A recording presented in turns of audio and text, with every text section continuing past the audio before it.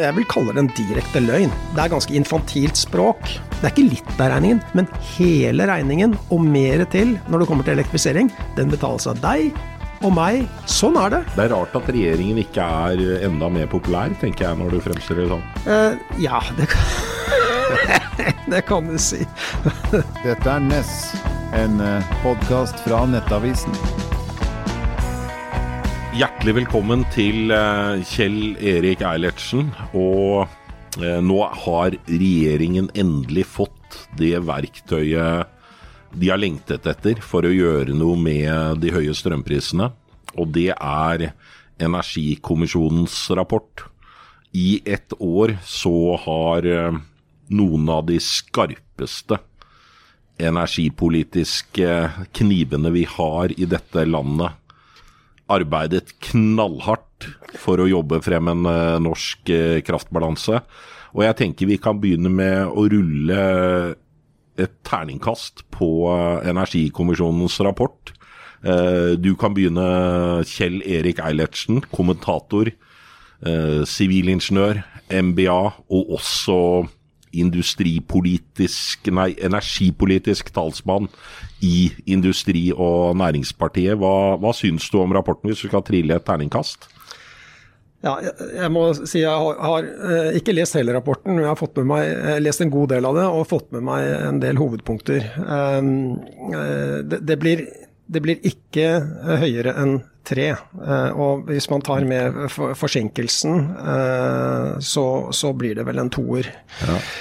Det noe fornuftig som står der.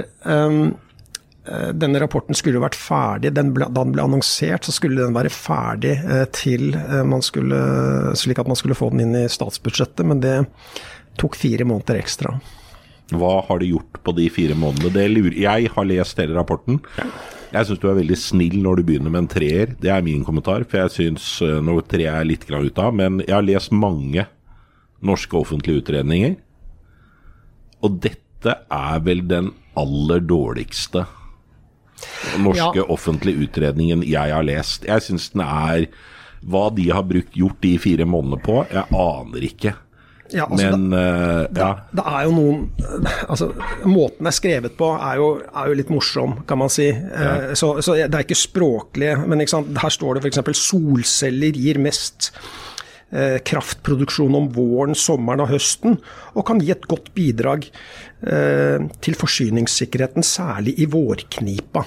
Altså, det ganske infantilt språk, det det. Men jeg har prøvd å vurdere den ut fra, jeg enig i at jeg var kanskje litt snill da jeg ga en 3, men jeg lander på en 2, fordi at det noe som gir mening der. Men det meste gir ikke mening, faktisk. La oss ta det overordnede grepet. Det de sier liksom mer av alt. Ja, og veldig fort. Og veldig fort. Ja. Og jeg tenker, det jo en oppskrift. Altså når du sier mer av alt, da tenker jeg på en person som egentlig sier nei til nesten alt, fordi at å si ja til alt, det går ikke. Altså livet prioriteringer. Ja. Og i tillegg når de da skal begynne å sette gasspedalen på, og hva i all verden det de skal gasse på, og så har du da målet som en sånn cirka 40 TWh mer produksjon til 2030. Ja. Noe som røftlig 1/3 av den samlede kraftproduksjonen vi allerede har. Og det skal de få til på 6,5 år. Da tenker jeg, det bare tull. Det helt, eller det jeg som tøver? Nei, det helt urealistisk. Det helt urealistisk. Men når man ser bestanddelen av hva de skal bygge, altså bestanddelene bak de 40 TWh-ene, så kan man si at når man leser om bedre utnyttelse av eksisterende vannkraft, det gir jo for så vidt mening. Det derfor jeg ikke gir den en 1, ikke sant? Det gir mening. Men det jo, de anslår det til å være et sted mellom 5 og 10 TWh, og så lander de på 7. At de skal bygge vindkraft, altså det de kaller for nærvindkraft, det vil si vindkraft på steder som ikke genererer naturen, altså på steder som allerede hva skal vi si, ødelagt sånn naturmessig. Det gir jo for så vidt også litt mening, men igjen, vindkraft variabelt, og spørsmålet når man skal bygge et nett til vindkraft, skal nettet være dimensjonert for stiv kuling, eller skal nettet være dimensjonert for laber bris, eller vindstille, ikke sant? Så det sånn, det som folk ikke forstår at når man skal koble opp vindkraft, så det ikke bare å sette opp noen vindmøller og så stikke ledningen inn i sentralnettet. Da må jo både tilkoblingen og deler av sentralnettet være i stand til å ta imot det. Spørsmålet hvor mye skal vi ta imot? Skal vi ta imot som om det blåser stiv kuling konstant året rundt? Da koster det så mye å bygge nett. Eller skal vi si at nei, vi tenker at vi tar imot laber bris, vi.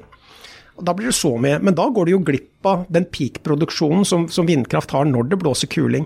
Sånn at jeg tror faktisk ikke folk flest har forstått at vindkraft, det krever en like stor installert effekt, balansekraft, for det skal også levere strøm når det vindstille. La oss forklare det begrepet, balansekraft. Hva det vi egentlig sier da? Ja, altså vi kan begynne med vindkraft. Da må jo alle forstå at når det blåser, si det blåser kuling, så får du kanskje full effekt av et anlegg, av en turbin. Massevis av elektrisitet. Masse elektrisitet. Og det da vindkraftentusiastene sier at se, vindkraft gratis. Ja, du kan si akkurat når det blåser kuling, så vindkraft gratis, for det ikke noe særlig driftskostnader med det. Men det ser de også på marginene til Fosen Vind. Det ganske høye driftsmarginer. Fosen Vind et kjempestort vindkraftanlegg i Midt-Norge. Ja, det Norges, eller Nord-Europas største, i hvert fall Norges suverent største vindanlegg. En finansiell, og etter mitt skjønn, jeg har sett på tallene, en finansiell katastrofe. Så Norges største landvindanlegg en finansiell katastrofe? Det en finansiell katastrofe, ja. Det ser man jo når nå hele anlegg, hvis du legger sammen både Fosen Vind og Roan Vind, hvor de ble jo delt, og se hvor mye hva de genererte. Se på regnskapet deres for sitt første driftsår 2021, og se hva de genererte. Så det en finansiell katastrofe. Du får ikke en investor til å gå inn på det her, men de fikk finansiert det opp etter mye dragkamp. Først så la jo Statkraft dette på hylla, for det var ikke lønnsomt. Og så trumfer næringsminister Monica Mæland fra Høyre dette gjennom. Og heldigvis, kan du si da, i gåseøyne, så var jo tyske realrentene var jo negativ på det tidspunktet, så de fikk inn tyske pensjonspenger. Og de kanskje fornøyd hvis de får 1% avkastning i stedet for å ligge på -2. Sånn at det gikk jo da å få finansiert opp dette her. Men når du tar hele investeringen som gjort, med nettinvesteringer på oppimot 15 eller over 15 milliarder kroner, og se hva slags kontantstrøm dette genererer, så har det en return på, si, det under 1,5%. Under 1,5%? Ja, altså avkastning på kapital. Men dette vel fordi de da får også midtnorske strømpriser som har vært lave? Ja, det riktig. De har fått midtnorske strømpriser, og de har vel realisert en strømpris på ca. 25 øre, ut fra de tallene jeg får tak i. Så dette på ingen måte et lønnsomt prosjekt. For at det skal bli lønnsomt, for at det skal bli en god avkastning, så må du få sørnorske strømpriser på Fosen. Det tror jeg ikke folk nord for Dovre noe spesielt interessert i. Nei, men det vel det vi jobber mot, gitt hvor mye vi skal investere i nettet. For et annet perspektiv som jeg føler totalt fraværende i rapporten, jo det at vi har nå fått en rapport for Norge, og vi snakker om den norske kraftbalansen. Ja. Samtidig som det et overveldende flertall på Stortinget for at Norge skal fortsette å være en del av det europeiske elektrisitetsmarkedet. Ja. Og da det for meg helt fantastisk at vi har en NOU som legger til grunn et norsk perspektiv, når vi for alle praktiske formål skal integrere oss ikke bare med EU, men også med Storbritannia. Ja, altså dette jo bare en fortsettelse av den røde tråden, hvis vi går tilbake til konsesjonssøknaden som staten etter sin tid leverte, som grunnlag for kablene til Tyskland og Storbritannia. Den søknaden, den kom i, når var det? 2013. 2013, Statnett søker om kabler til Tyskland og Storbritannia. Ja, og likeledes denne NOU-en, som den rapporten fra Statnett, helt kjemisk fri for et strategisk perspektiv. Det mangler strategisk perspektiv.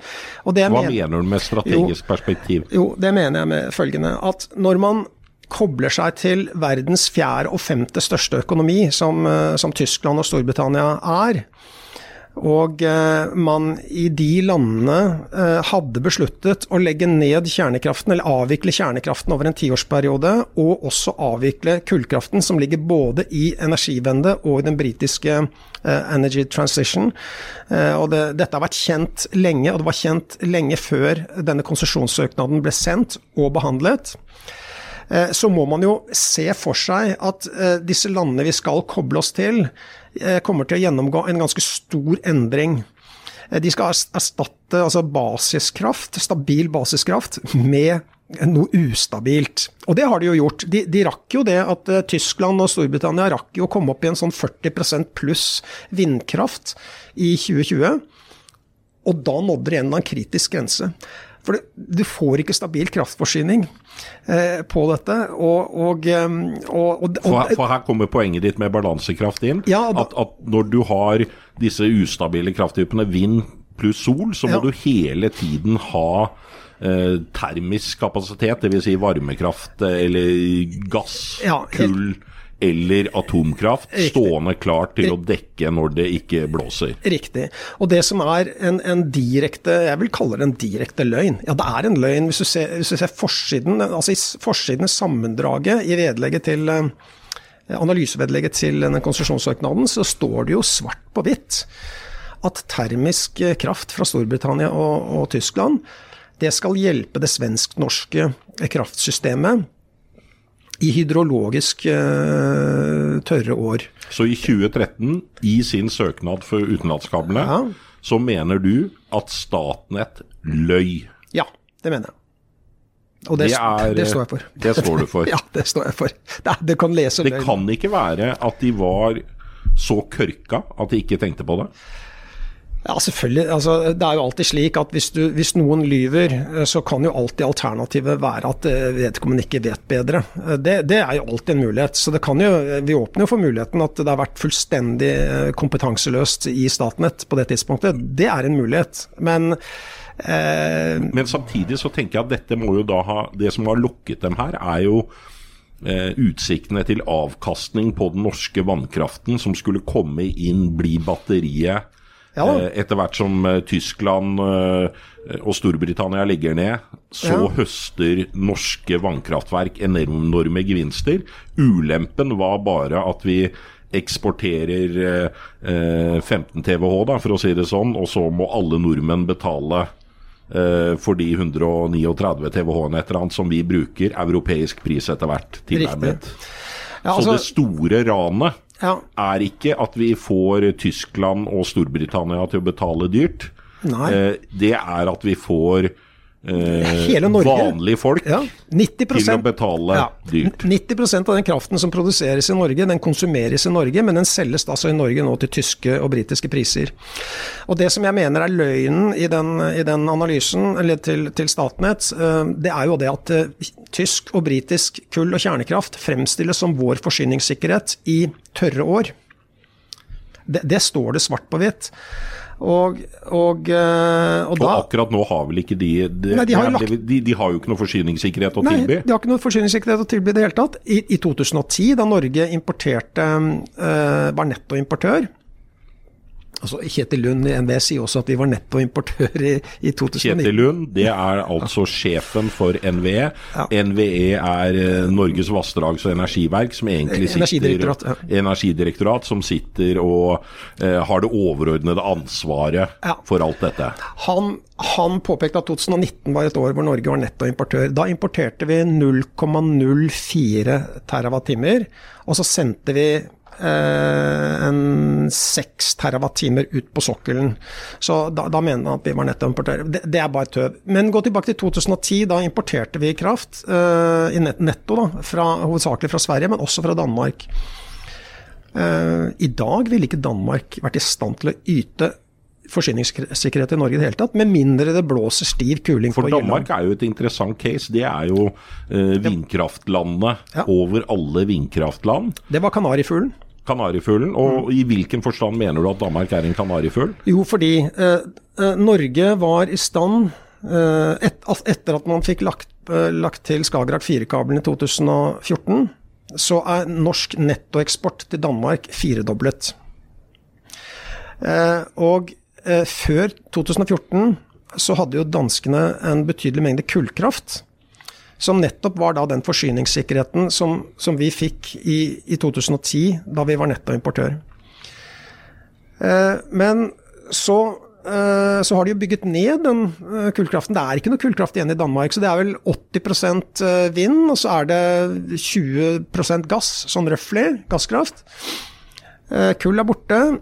Og danskene har altså redusert sin totale produksjon med en 10-15 terawatt-timer årlig. Og det går ikke an å basere noe forsyningssikkerhet, norsk forsyningssikkerhet på det, så vi bare pøser på med strøm til Danmark altså etter 2014. Det har fungert. Altså vi har vært Danmarks grønne batteri. Det var den gangen tidligere olje- og energi. Det er norsk vannkraft som har gjort det mulig for Danmark å legge ned kullkraft. Helt riktig. Så du kan si at Danmark er en økonomi som er på størrelse, eller befolkning, land på størrelse med Norge. Og da har det vært mulig å på en måte være et grønt batteri for Danmark. Når man setter, og tilsvarende for Nederland, nå har for så vidt Nederland vært flinke til å opprettholde sin kraftproduksjon. Der er vel 60% av kraftproduksjonen basert på gasskraft. De har opprettholdt sin kraftproduksjon. Men så kobler vi oss også til Tyskland og Storbritannia, som er verdens 4. og 5. største økonomi, som har bygget ned sin samlede kraftproduksjon de siste 10 årene med 100 terawatt-timer. Det er 2/3 av Norges totale kraftproduksjon. Og hvis du ser på, apropos denne balanse, du må ha balansekraft, fordi når det gjelder solkraft, så må du ha balansekraft om natten. Da er det ikke noe sol. Og når det gjelder vindkraft, så må du ha balansekraft tilgjengelig når det ikke blåser. Hvis du tar gjennomsnittlig norsk netto krafteksport, som har vært ca. 11%, det har ligget på ca. 11 terawatt-timer årlig i gjennomsnitt. Det har vært mer, og så har det vært noe mindre, men i gjennomsnitt.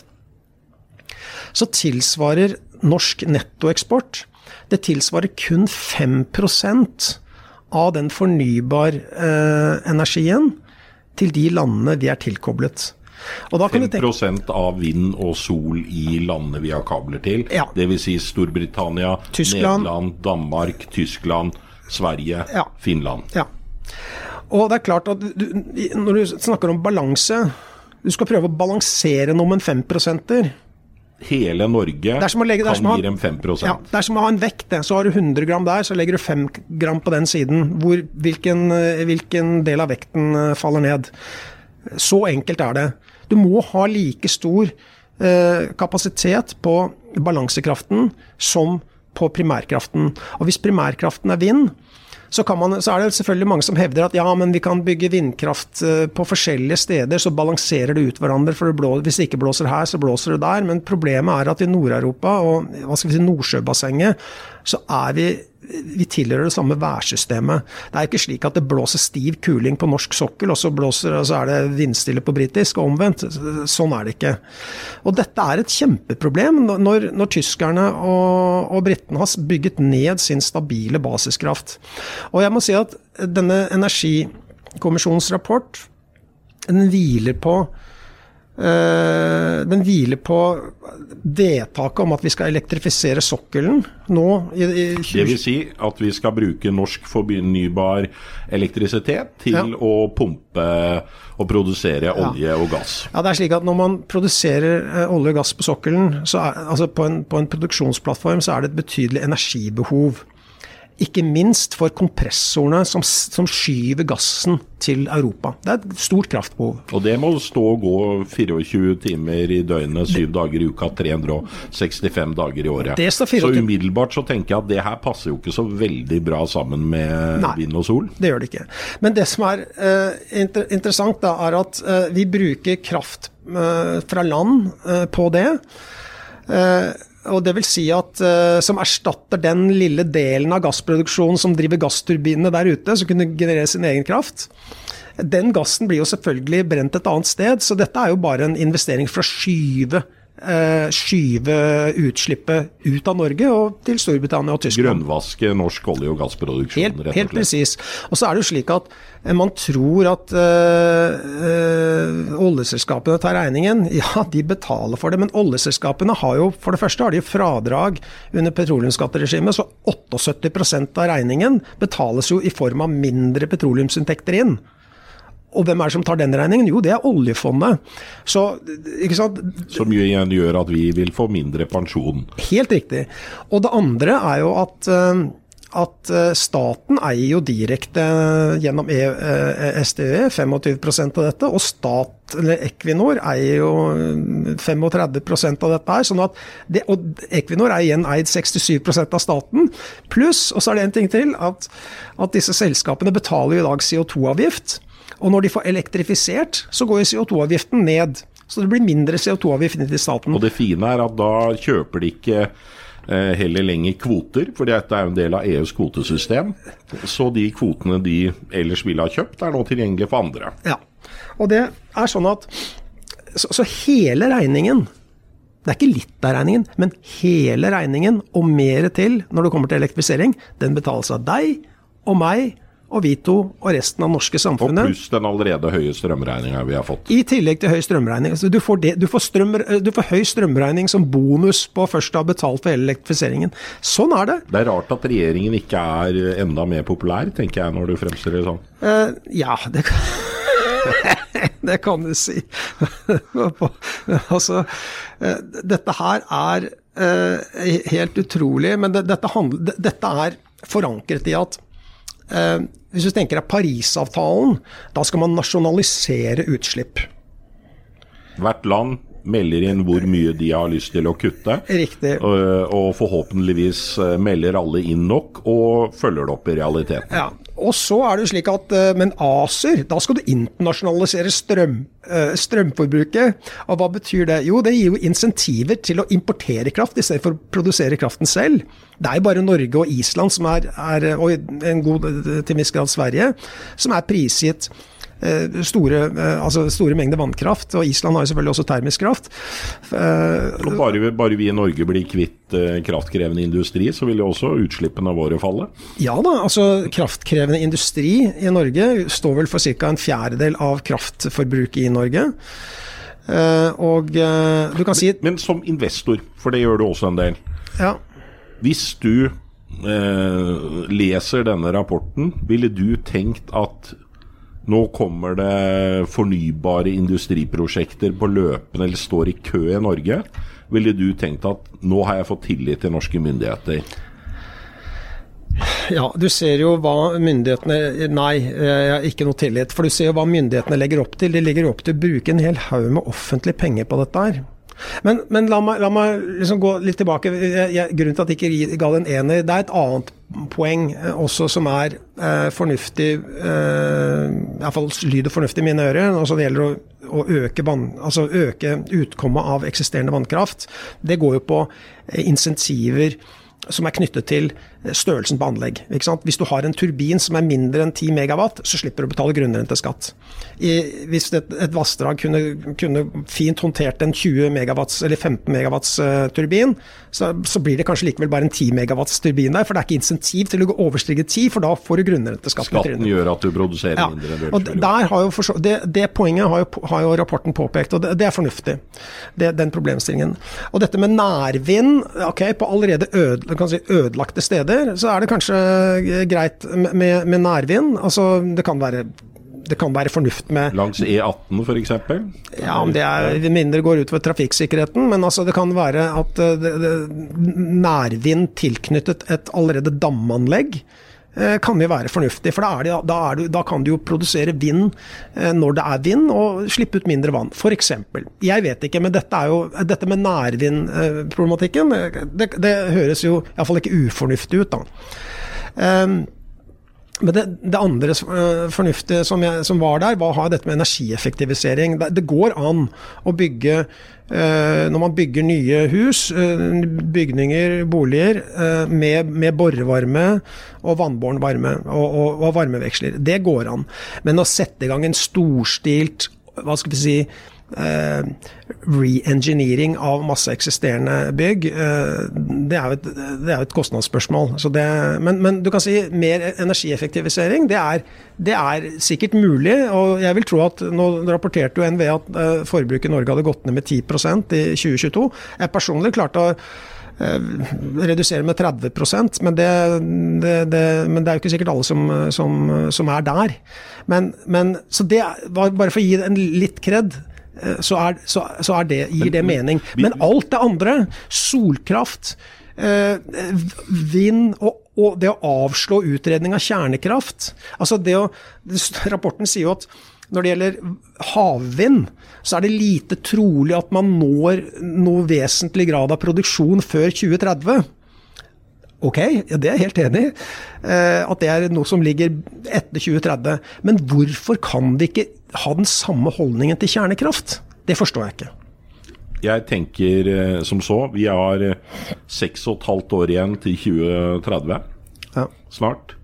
Innen da så påstår denne kommisjonen at vi skal bygge 40 TWh energi, noe tilsvarende, så vi skal liksom legge til 1/3 av energien vår på 6,5 år. Og samtidig skal de kutte, samtidig som vi da skal bygge enormt, ha anleggsmaskiner, traktorer og folk i gang over hele landet, så skal de samme menneskene kutte klimagassutslippene med 53% anleggsmaskiner på diesel fra nå. Og da tenker jeg at dette er jo så lite analytisk at jeg blir litt jeg blir enten så er jeg dum, og det kan godt hende, eller så men det er liksom enda en dum journalist, det tror jeg Norge tåler, eller så har en energikommisjon jobbet i 1 år